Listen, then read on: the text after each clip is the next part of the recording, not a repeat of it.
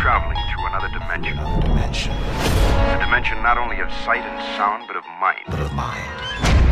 A journey into a wondrous land whose boundaries are that of imagination. That's the signpost up ahead. Your next stop, the Twilight Zone. Tonight on the Twilight Zone podcast, we will put ourselves to the test and see whether we can resist the lure of the Blue Scorpion. I'm your host, Jeff Elliott, and I'm joined by two friends of the show tonight. First is my old friend, a regular, Brandy. How are you doing tonight? I am doing very well, Tom. How are you? I'm doing okay. Looking forward to getting into this one. But yes. It's not just the two of us tonight. We have a third friend, a friend of the show for some time, but maybe not actually on the air, and that is Lacey. Lacey, how are you doing? I'm doing great. Thanks for having me. You're very welcome to be here. So, Lacey, we've kind of known each other a while now, maybe not in terms of speaking all the time and that kind of thing, but you have been a listener to the Twilight Zone podcast for some time, and I appreciate that. But you're no stranger to podcasting yourself, are you? Can you tell us maybe a bit about what you've done in the past? Yeah, I come from a public radio background in the States, so I worked at a couple different stations and produced podcasts on everything from the arts to true crime, and now I work at CBS News and produce the podcast for CBS This Morning. Great. So this new Twilight Zone experience, have you been enjoying it so far? Yeah, it's been really exciting to have it be new and tackle issues of today. I love Jordan Peele, so that's been fun as well to see him every episode. And I think it's done a good job. I think, as you've talked about on the podcast, a lot of the lessons are a bit on the nose, and I've read that criticism online as well. But I think they're handling important topics and topics that still can start discussions, even if you kind of know where the episode is going. So I've really enjoyed it so far. Good. Any favorite episodes? I love Replay, and I really enjoyed Not All Men, and this episode we're talking about tonight I'm excited about also. Good. Now, Brandy, refresh my memory. What was the last one we talked about? The last one that we talked about was The Wonderkind. Right, okay. And that was one we were a little bit mixed on. So what have you thought of the show since then? Well, I have enjoyed the season. I can't talk about Not All Men because it triggered some really terrible memories for me. And so I cannot go there. I mean, I deal with it, but I can't publicly go into how I felt about that one. But I thought it was extremely well done because it reminded me of many situations that I have been in and very many women have been in. And it's all about reminding people you can choose your behavior. So I thought that was really an important episode. Actually, everything that they've touched on so far, I have found to be important in today's society, and not just today's society. These are just common human problems that have existed since men and women began, since humanity began. And I have enjoyed, I may not have always enjoyed every moment of every episode, but I have enjoyed the season overall. Good. Okay, well, tonight we have, we're almost at the end. I can't believe we're almost at the end. It's flown by. Yeah, it really has. The second to last episode. But I guess we'll get into it. You ready to go? Let's do it. Yes. First broadcast on the 23rd of May 2019. Written by Glenn Morgan and directed by Craig William McNeil. When Jeff Stork finds his father dead at home by suicide, he then comes into possession of the instrument of that death, a seemingly mystical gun called the Blue Scorpion, and a bullet with his name on it. While initially reluctant to stay in possession of it, the Scorpion begins to exert a strange control over Jeff, who becomes more and more infatuated with it. As his life begins to crumble around him, Jeff's behaviour becomes more and more erratic, and with a multitude of Jeffs around him, who is the named bullet really meant for? Now, I always like to start with the Jordan Peele opening narration. Now, on the second watch of this episode, I kind of went back to it to see how it ties into this story and how relevant it seems to be. Now, I love the fact that he's sitting there in the living room. Obviously, I really like that. But he says in it, and he's talking about the character of Jeff Stork, a man who holds a doctorate in anthropology, but possesses little true knowledge of himself. And I was a little bit confused about, when you see how the story plays out, what knowledge of himself is he lacking? I think that was a bit confusing too. I think we're kind of dropped into this story and we don't know much about Jeff's life before the episode begins, other than his marriage is falling apart. So I think that, nothing ever really sets up what else was lost in his life, or what he finds himself confused by, or how he was kind of chosen to be down this particular path of the Twilight Zone. At first, I thought that's actually kind of typical, someone being an expert in a field and yet not being able to apply that expertise to themselves. Like psychologists and psychiatrists are often in the same boat. They study human behavior, the way the brain works, and yet they can't apply that to themselves, and they have their own problems that they can't even diagnose or recognize. So I feel like, because anthropology is the study of human behavior, I think that's part of the reason why he's being pushed down this path, because he knows all of these things about behavior, but nothing about his own behavior. And I think that's why he so quickly succumbs to the lure, I guess, of the blue scorpion. So we're introduced to that quite quickly. And I think, as far as openings to Twilight Zone episodes go, this one was pretty impactful. The way he comes into the apartment, and we kind of just see, his dad's leg there. His dad has killed himself, so it's pretty impactful. Now, the director of this is a guy called Craig William McNeil. When you look down his list of credits, he really doesn't have much. He's directed an episode of the Netflix Sabrina show and, a couple of other things, but really not much else. But I just think he's done such a great directing job with this episode. I agree. I loved the coloring of it. I mean, the story opens in the father's house and you can tell he's a pack rat and holds on to everything. So you kind of feel that vibe of the era that he was this star kind of performing with all the greats of his time. So I feel like you're kind of put in that atmosphere a bit. And then once the blue scorpion is introduced, just those really beautiful shots of it and the light glinting off of it and just making it look so beautiful and tantalizing, I think was really powerful. A lot of those close-up shots of it. Honestly, there hasn't been a single episode where I felt like, oh, well, that was poorly filmed. Every single episode has had just magnificent shots. And one of my favorites of this episode is after his father's funeral and he's back at his father's house. He's gotten high and he's listening to hippie music and he's in that recliner. And we're just getting this very slow progression down the hall into this room, and you can just feel something is building, but you don't know what yet. And kind of the same thing when the light comes on in the bedroom by itself, and we go with him down the hall. Just those moments just so subtly build tension. And I think that it's brilliantly directed. It's perfect. I don't think I've felt, well, I was going to tell a lie then, actually. I was going to say I don't think I've felt this much tension since Replay, but I actually thought 6 Degrees of Freedom was pretty tense too.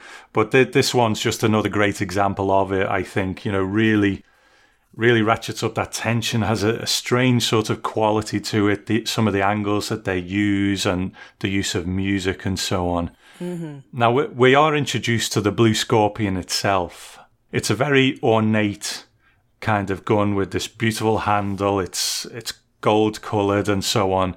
You know, we'll get onto what this episode is about later on, but I think using the Blue Scorpion in this context, you know, it's not just a gun, it's like a mystical kind of object. It is a pretty smart way of tackling a topic like this. So what do you think of this part of it, Lacey? Yeah, just from the start, you kind of see how ornate it is, and he's confused because he says, you know, his father's a lifelong hippie, he hates guns, I don't know why he would have this.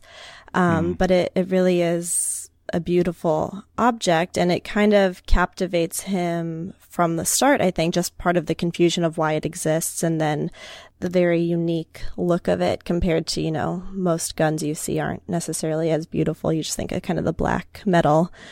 So I think right from the start, you kind of, as the viewer and Jeff himself, is drawn into it. And I think that's the first bit of power you kind of see that the object has. And as we go on, we kind of learn that the Blue Scorpion doesn't like the dark. It's this sort of aspect that's introduced to the story, that the Blue Scorpion doesn't like to be in the dark. What would you say the significance of that is? What did you get from that? You know, I'm not 100% sure on that. I don't know if it's that it wants to be useful and it doesn't like to be put away. That's kind of a correlation that I got from it. But as far as just being afraid of the dark, I never quite connected with why that was important.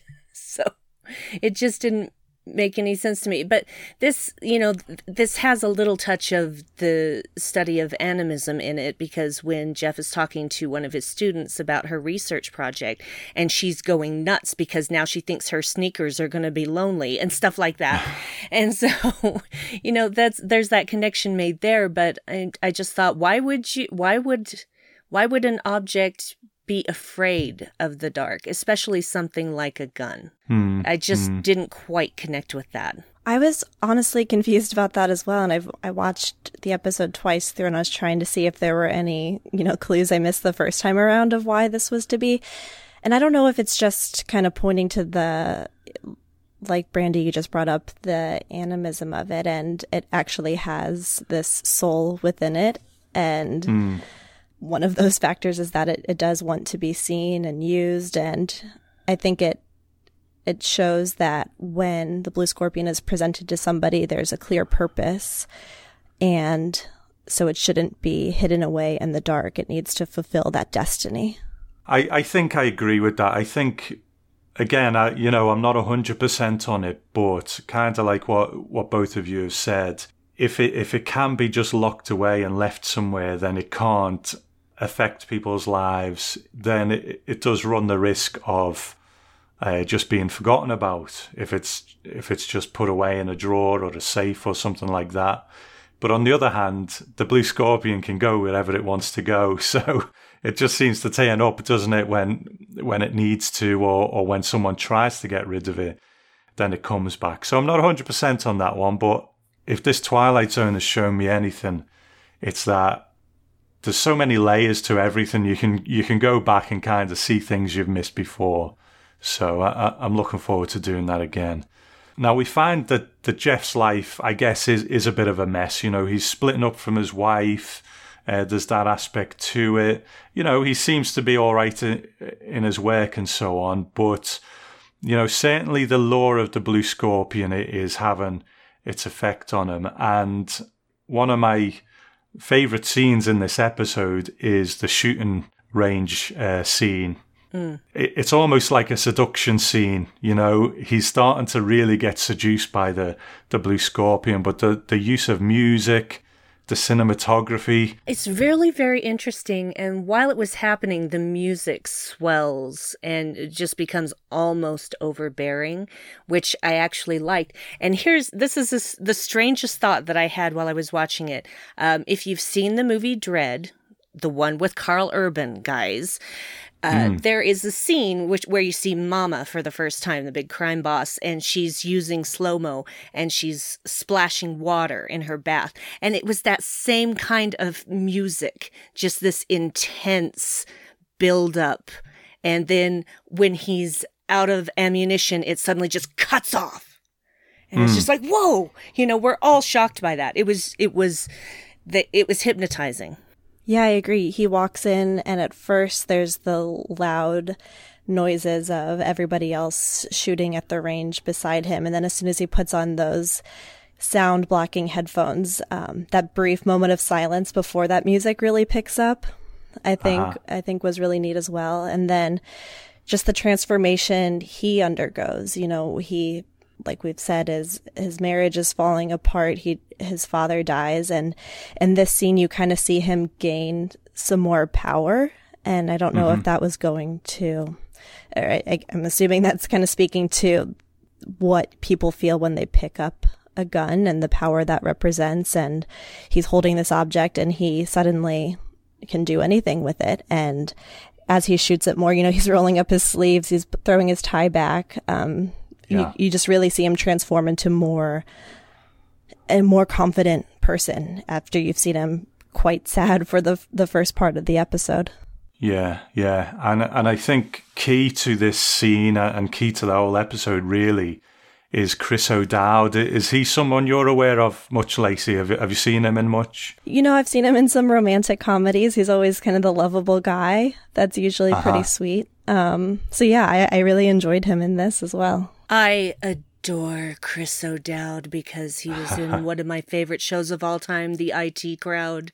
And that was the first time I saw him, and I have just loved him ever since. And he, as I've said before, people don't understand that comedians most of the time, like 99% of the time, do such good drama. And he nails it in this episode.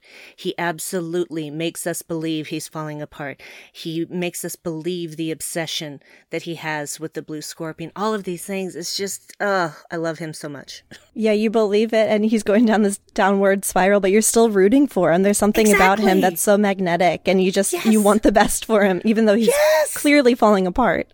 Oh, love you, Chris. Yeah, I mean, I think he's made the move over to the States now because he tends to be in more American stuff at the moment, which is cool because he deserves that kind of exposure. And you're right, he is a great comedic actor, but I think this really shows that he is just a great actor. For me personally, I think this may be my favourite performance of the show so far. And that's saying a lot because I really hold a lot of them in such high regard, but it's great what they're doing as well, that Adam Scott in Nightmare at 30,000 Feet got to show that aspect of himself. Now we've got Chris O'Dowd doing it. I think Seth Rogen in the next one? Is that the guy's name? Yes. Yeah, like he's a comedic actor too, so it's really cool that they're giving these comedic actors this opportunity to kind of stretch in this way. So I really, really love what Chris O'Dowd does with this one. And another scene that we have later on is I guess he's really starting to fall apart at this point, and they have this meeting where they're kind of planning to share out the marital belongings between them. And obviously it's not going Jeff's way very well, but he's got the blue scorpion in a bag with him at the time, and what's he thinking? What's he going to do? What do you think of this scene, Brandy? You are worried from the get-go, especially when he says he has a new friend that is going to make all of his troubles disappear. And he reaches into the backpack and you think he's going to pull out the gun, and he pulls out a pad of paper, and you're so relieved. You are just so relieved. You're like, please do not do a murder-suicide right now. That is that's not the resolution I want. And but he does become more and more frantic throughout the negotiation, to the point where he was ready to pull that gun out. Right before security came in, he was ready to do that. And luckily, I don't know if it was the the wife walking out, and so she was no longer there for him to punish or whatever, or whether it was the threat of security or what have you, and he finally just leaves. But that scene made me very tense. Yeah, I was so nervous the whole time. Yeah, when you reached into the bag, and then he whips out the pad pretty quickly, so you don't know if he's pulling the gun or what, but it made me nervous. And he has to talk himself down out loud, kind of, that he doesn't need to pull it out, that he'll be okay. And you can see him. That's kind of a testament to his dramatic acting as well. You can really see the tension in him and how he's physically having to restrain himself because he knows how easy it could be to pull out the gun. And, there's 3 Jeffs right there. You don't know which one he'll choose, but there's just so many ways that scene could play out that you have to see him physically calm himself down and just leave the situation. I think what it says to me, and I guess we'll probably get a bit more into this in the summing up, is that the presence of the Blue Scorpion was making certainly a very stressful situation and a very fraught situation, not a pleasant one to be in, but it was making that situation potentially a fatal situation. He really is starting to unravel now. We see him at home. He's kind of playing with the gun. He's pointing it at his neighbour. But at the end of the episode, towards the end of the episode, we see he's outside his wife's address. She's in there with her new partner, also named Jeff. But earlier on in the episode, they've set up this home invasion angle where his wife also has a gun because there's been a spate of home invasions in the area. So let's just open up the conversation to pretty much anything now. This is our end, and this is what happens. The Blue Scorpion goes off in the car after Jeff is attacked by the home invader, the burglar. Lacey, what do you think of this ending? I think that it was kind of an interesting way to end, where you're set up with all these Jeffs that he meets along the way. I mean, that scene immediately after you first see the bullets show his name, and then he's going on campus the next day, and suddenly there's Jeffs everywhere. The Jeff is the lawyer and the wife's new boyfriend, the gun shop owner who wants to buy the gun. He's kind of surrounded by them, and the home invasion remark earlier in the episode that you mentioned seems kind of insignificant at the time. Yeah, definitely. So then when he comes out of nowhere, it kind of makes sense then. And obviously he knows before the police officer says the name that the home invader's name was Jeff as well. I was a little confused by the ending, though, that, he is given this kind of hero's response after he puts an end to the string of home invasions. But there was never any question of why he was camped out in front of the wife's house with this gun. True. So I don't know that was ever fully resolved for me. Yeah, I just wrote it off to everybody was so happy to be alive and unharmed that they didn't care why he was there. It just was, I think that was kind of why it was glossed over, because quite frankly, he probably, not he, but his being there and the Blue Scorpion saved lives in this case, because you think of home invasion like being a burglary. It's not, because they don't just come in to steal your stuff. They come in to abuse you and intimidate you, sometimes rape you. That's what home invasion is. It's terrifying. It's not just someone sneaking in, grabbing stuff and leaving. It is aggressive. It is a power move, and it is horrible. And so, but I think at the beginning of the episode, it demonstrates, when he stops by the house without saying anything and goes in to pick up his mail, and the wife comes down with the gun, how easily she could have accidentally shot him. So, but I was, the thing is that, and I'm going to shout back to an earlier scene, which is the scene where the light comes on in the bedroom and he goes down and he sees the gun laying on the bed. And Tom, you may understand this. I don't think Lacey will get the reference, but I had a ghost watch moment when that happened. I'm just like, is there someone standing by the wall that I can't see yet? And then the creator of the gun is there. And I'm just like, ghost watch. Anyway, but all the British people will get it. But he says that the gun wants to help you. And so the gun helps him, and then all of these good things happen to him. So it's fulfilling its promise in a weird way.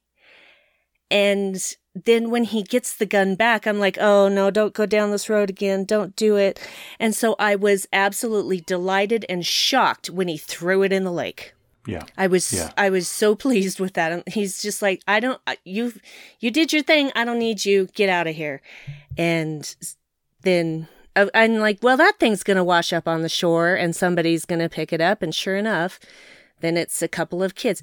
Also, that scene where this is utterly ridiculous because it's just nitpicky, but it's true to life, where he's picked up the gun and he's like dry firing it, and he points it at his neighbor, etc. And I'm like, stop dry firing that gun. You're going to ruin the firing pin and damage the chamber. That may not be true of a lot of modern guns, but that gun is old. Don't do that. But just one of those things where I thought, but yeah, he doesn't know anything about guns, so of course he would do that. And then you've got the kids at the end picking up the gun, and then they're loading it with the bullet, and I'm like, okay, yep, yeah, this is stuff that happens. This is stuff that absolutely happens every day. Yeah, and that's why I think the ending of, not the actual ending, but the ending of the home invader being killed, it kind of reminded me of this kind of accepted notion in society that, if there's a bad guy with a gun, you want the good guy with a gun too. So he's able to put an end to this because he's also armed. And if he wasn't armed, who knows how this could have gone. So I kind of wonder exactly what the writers are trying to get at in this episode. I think it's one of the ones that isn't as neatly wrapped up as some of the other ones. I can't figure out exactly what they're trying to say. I do have an idea. Brandy, do you have a thought of what they're trying to say with this one? I think that they are trying to show, and not doing it very in your face like some other episodes have been purported to do. I think they're trying to show all of the different attitudes towards guns and people's obsession with them, because that's basically what this is about, is in general America's obsession with its guns, and why they become so vehement when there's any kind of hint of regulation being proposed or what have you. And also the idea that if you have a gun, you should have training on what to do with said gun, which is what the NRA used to be about, is being a responsible gun owner. Just know how to clean a gun, know how to not keep it loaded while it's in the house, all of those things, because there have been so many accidental deaths due to a gun in the home than there have been people who have been saved from a home invasion by someone having a gun. Yeah, it's like the scene early in the episode where the wife comes out with a gun and then she doesn't know how to put the safety on. Yeah. So she has one, she thinks it'll protect her, but then you see that she doesn't actually know how to work it. If you don't mind if I ramble for a moment. Oh, please do. I love it when you ramble. Yeah. Because it is one that I've thought a lot about, because as I've said before, this new Twilight Zone, there have been a few times where it's brought up a topic and I've been like, oh man, and it's not because I don't think the show should be doing it, but I just kind of hate the online noise around it, the kind of anger that seems to come with it. There have been a few topics where I've kind of pussyfooted around it a bit and, maybe just try and stick more to the story itself. But this is one where I don't really feel like I need to, because, I've lived in Texas before and I had many friends there who were gun owners, and they took me to the shooting range and I had a good time.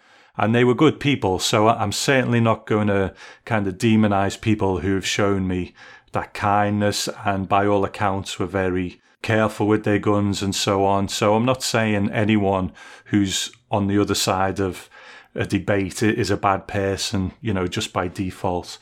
And I'm certainly not going to stick my nose into America's business either and say what they should or shouldn't do.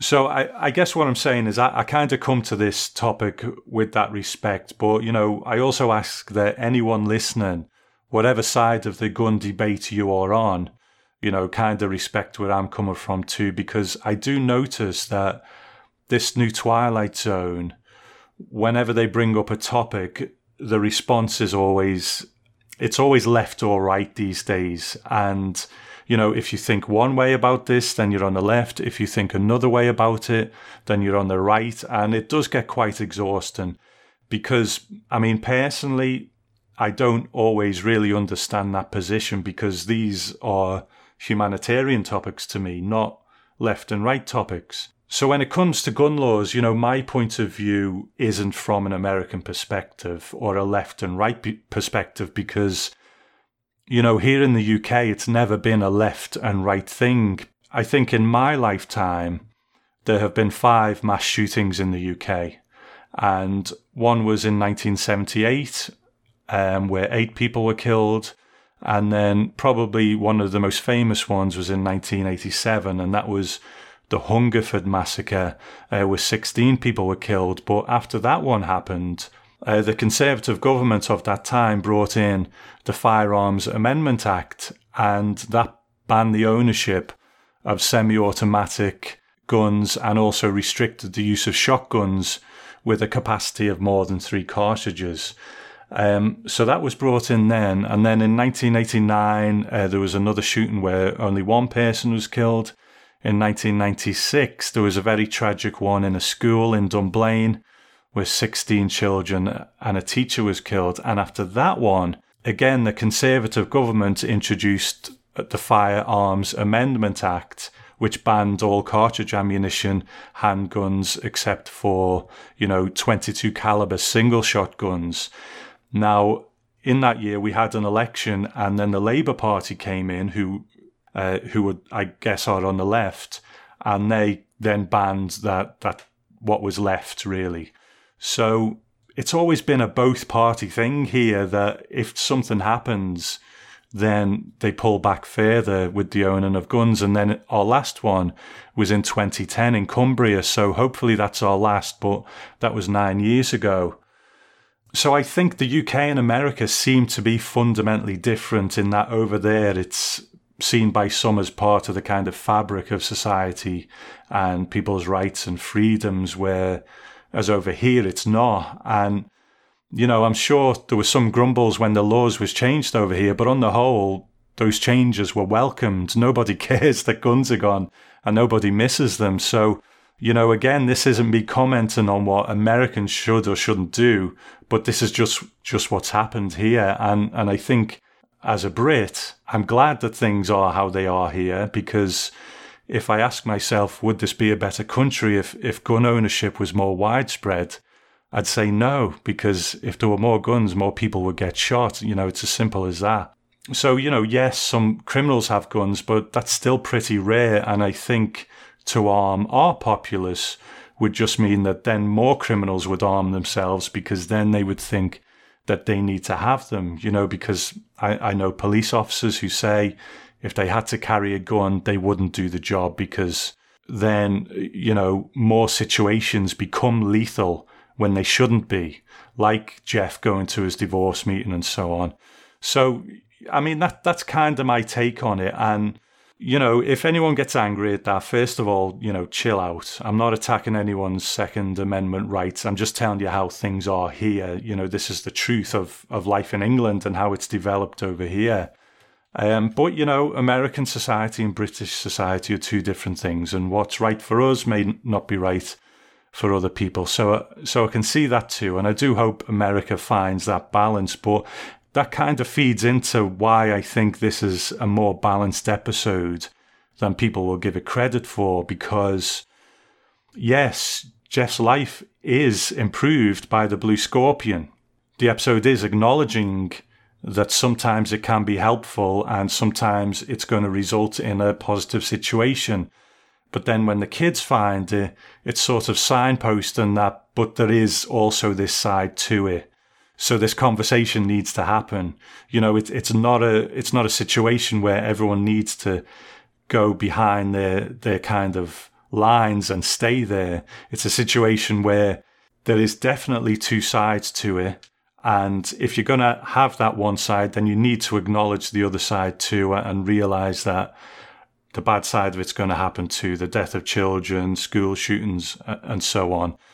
So, you know, that's kind of where I get to it and why I think it's actually a more balanced Twilight Zone than a lot of the critics I've seen of it give it credit for. So, sorry, I've spoken for about 10 minutes there, but it's really one that I've thought about quite a bit, you know what I mean? Yeah, I think I found it pretty balanced in that take as well. I also think it was interesting that, you know, so many times in America when the gun debate is brought up again is after a mass shooting, and this episode doesn't even necessarily tackle that specific issue. You know, this is more kind of everyday risks, or in the case of his life, getting better benefits of guns in society. So I think it's interesting that they don't even take it that step further, and there's still so much to say about it. I think that they balance this episode just perfectly.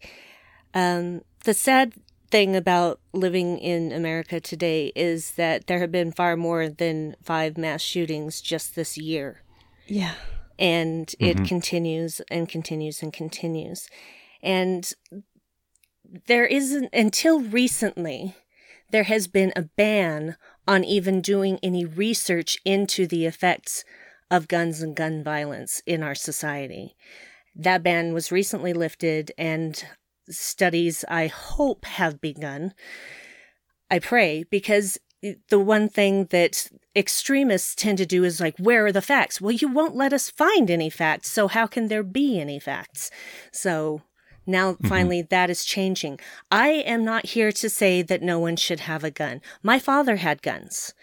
He never let us touch them. They were always locked in a gun safe. They were always unloaded because he was a responsible gun owner. We didn't even when they were unloaded and he was cleaning them or whatever, we didn't ever get to touch those guns. Even to this day, I have never touched his guns. Even though he is no longer on this earth, I have never touched those guns. So, you know, that's responsible gun ownership, is keeping your kids away from them and knowing how to use them and knowing what not to do with them. So I'm not here to say, oh, we're coming for all your guns. But at the same time, we also need to be responsible people. And we need to make sure that guns aren't going into the hands of people who are mentally unbalanced. If we're fair, we're all a little mentally unbalanced. We all have mental problems. It's just like how we all have health problems. And why we don't talk about that more, I couldn't tell you, but that needs to change too. And I think once we focus on these things, responsibility and awareness of the mental state and actually doing something to help people who are having, you know, more difficult mental problems than just your average day troubles, I think those two things need to come together, and we need to start being more open about this instead of saying, oh, well, now there's been this mass shooting here. Let's talk about gun control. No, now is not the time. It is exactly the time. It is always the time. Let's have a discussion instead of shouting at each other. Yeah, no, I totally agree. And hearing you list the 5 mass shootings and like Brandy said, how we have them far more frequently. Recently, we marked the 20th anniversary of the Columbine school shooting, and one of the things we reported on the show I work on is that there's been 122 people have died in just mass school shootings alone since that. So it shows how nothing has changed, despite the fact that guns are in the schools and everywhere in society. And I think this episode did a really powerful job of just showing how people view guns. Like I talked about that scene at the shooting range where, you know, he carries himself differently. He feels more powerful just by holding a gun. The kids at the end of the episode, immediately start playing like they're a police officer arresting a bad guy, and the police officer has this gun and so he's in charge. And I think it really did a great job of showing this kind of gun fetish we seem to have in society and how we think of things through a different lens when in possession of a firearm. Yeah. Okay. I've got to say, I really loved this episode. We're at this point in the season and I kind of thought maybe we'd seen the best of it, and then this one came along, and it's partially because I think it does walk that line really well. If someone says that it's just really saying no guns for anyone, I don't agree with that. I think this is saying let's have that conversation, because we're showing you a couple of aspects of this situation here. We need to really talk about it instead of just saying, people are wrong for owning guns. So I think it does a really nice job of balancing that. But purely on an artistic level, I was just on the edge of my seat throughout. I think it looks gorgeous.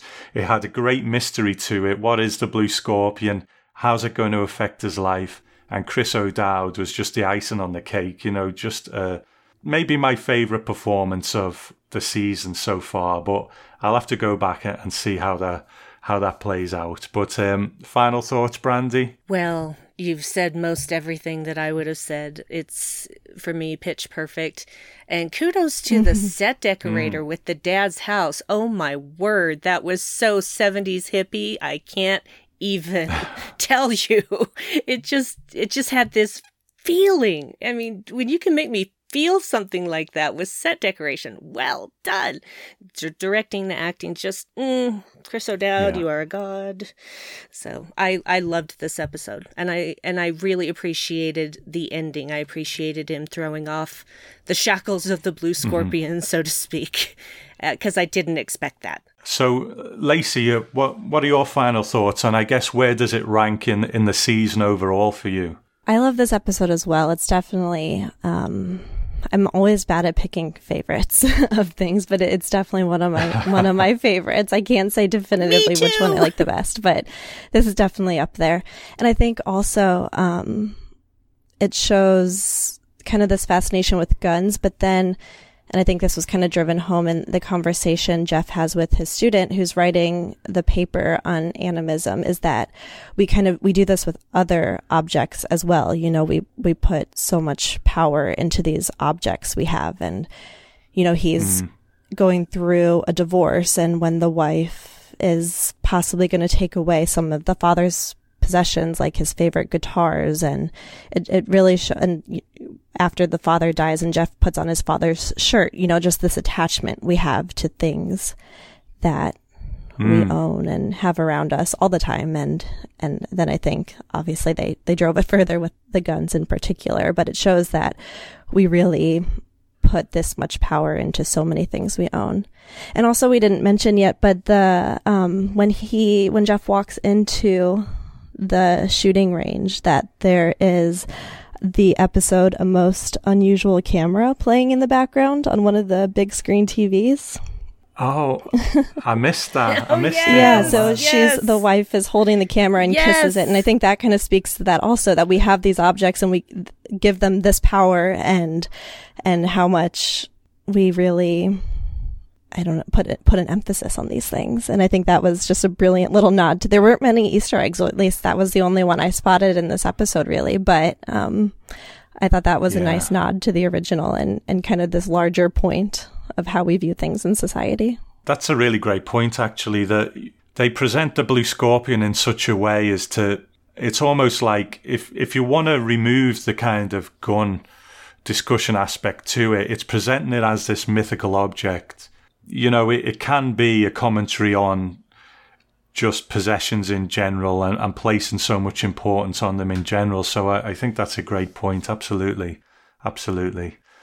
So the show has been renewed for a second season, and I guess I haven't asked anyone this before, but what would you like to see in the second season, Brandy? Just, anything in particular. Can be anything you think. Oh, I haven't even thought about that at all. I don't know. Sorry, I put you on the spot there, didn't I? I try not to have... No, it's okay. It's okay. I try not to have expectations about things because expectations can often lead to disappointment.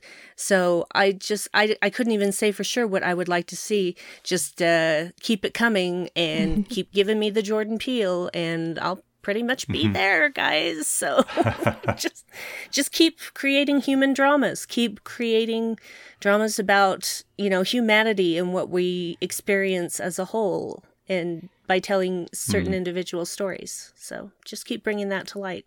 I completely agree. I don't know that I have anything specific that I just trust the creators so much. I think they did a really great job, and I think that they're touching on important topics. And I think this episode specifically was just, the conversation can go in so many different ways with it. And I love all the layers to it. And I think as long as they keep doing that, and bringing these new storylines, and I've loved who they've cast in the series. So I think... I think they're doing great.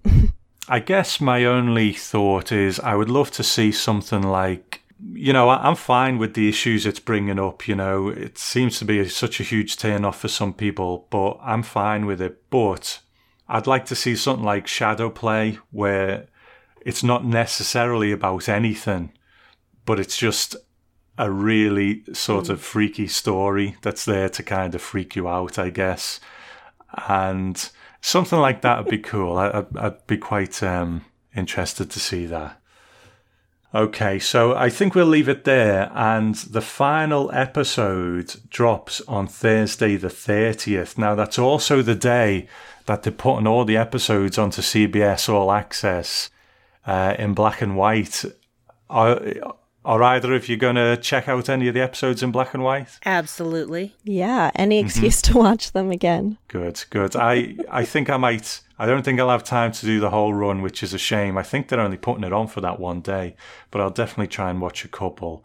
But that is also the day that the final episode drops. So if you want to get your thoughts onto the final listener feedback show, then if you could get them in by Sunday the 2nd of June...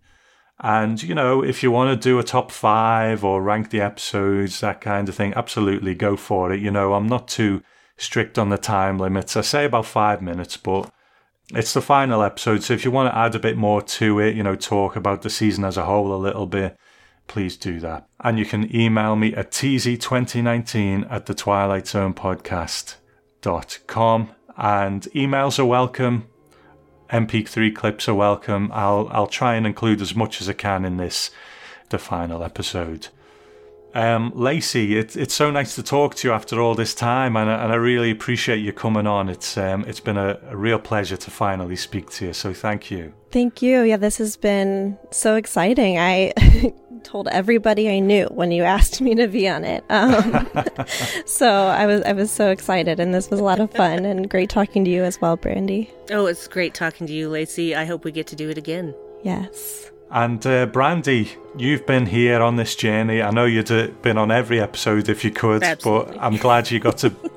I'm glad you got to be on 3 of them at least. And, I know this isn't your final time on the Twilight Zone podcast, but thank you so much for your help with this project. Oh, it is sincerely my deepest pleasure to help in any way that I can, and I'm just so happy to be here. So that is the Twilight Zone podcast for this week. I don't even know what this next episode's called, because I'm trying to stay so much away from it. I don't want to know anything about it. So whatever it is, we will see you next time for that episode. Bye for now.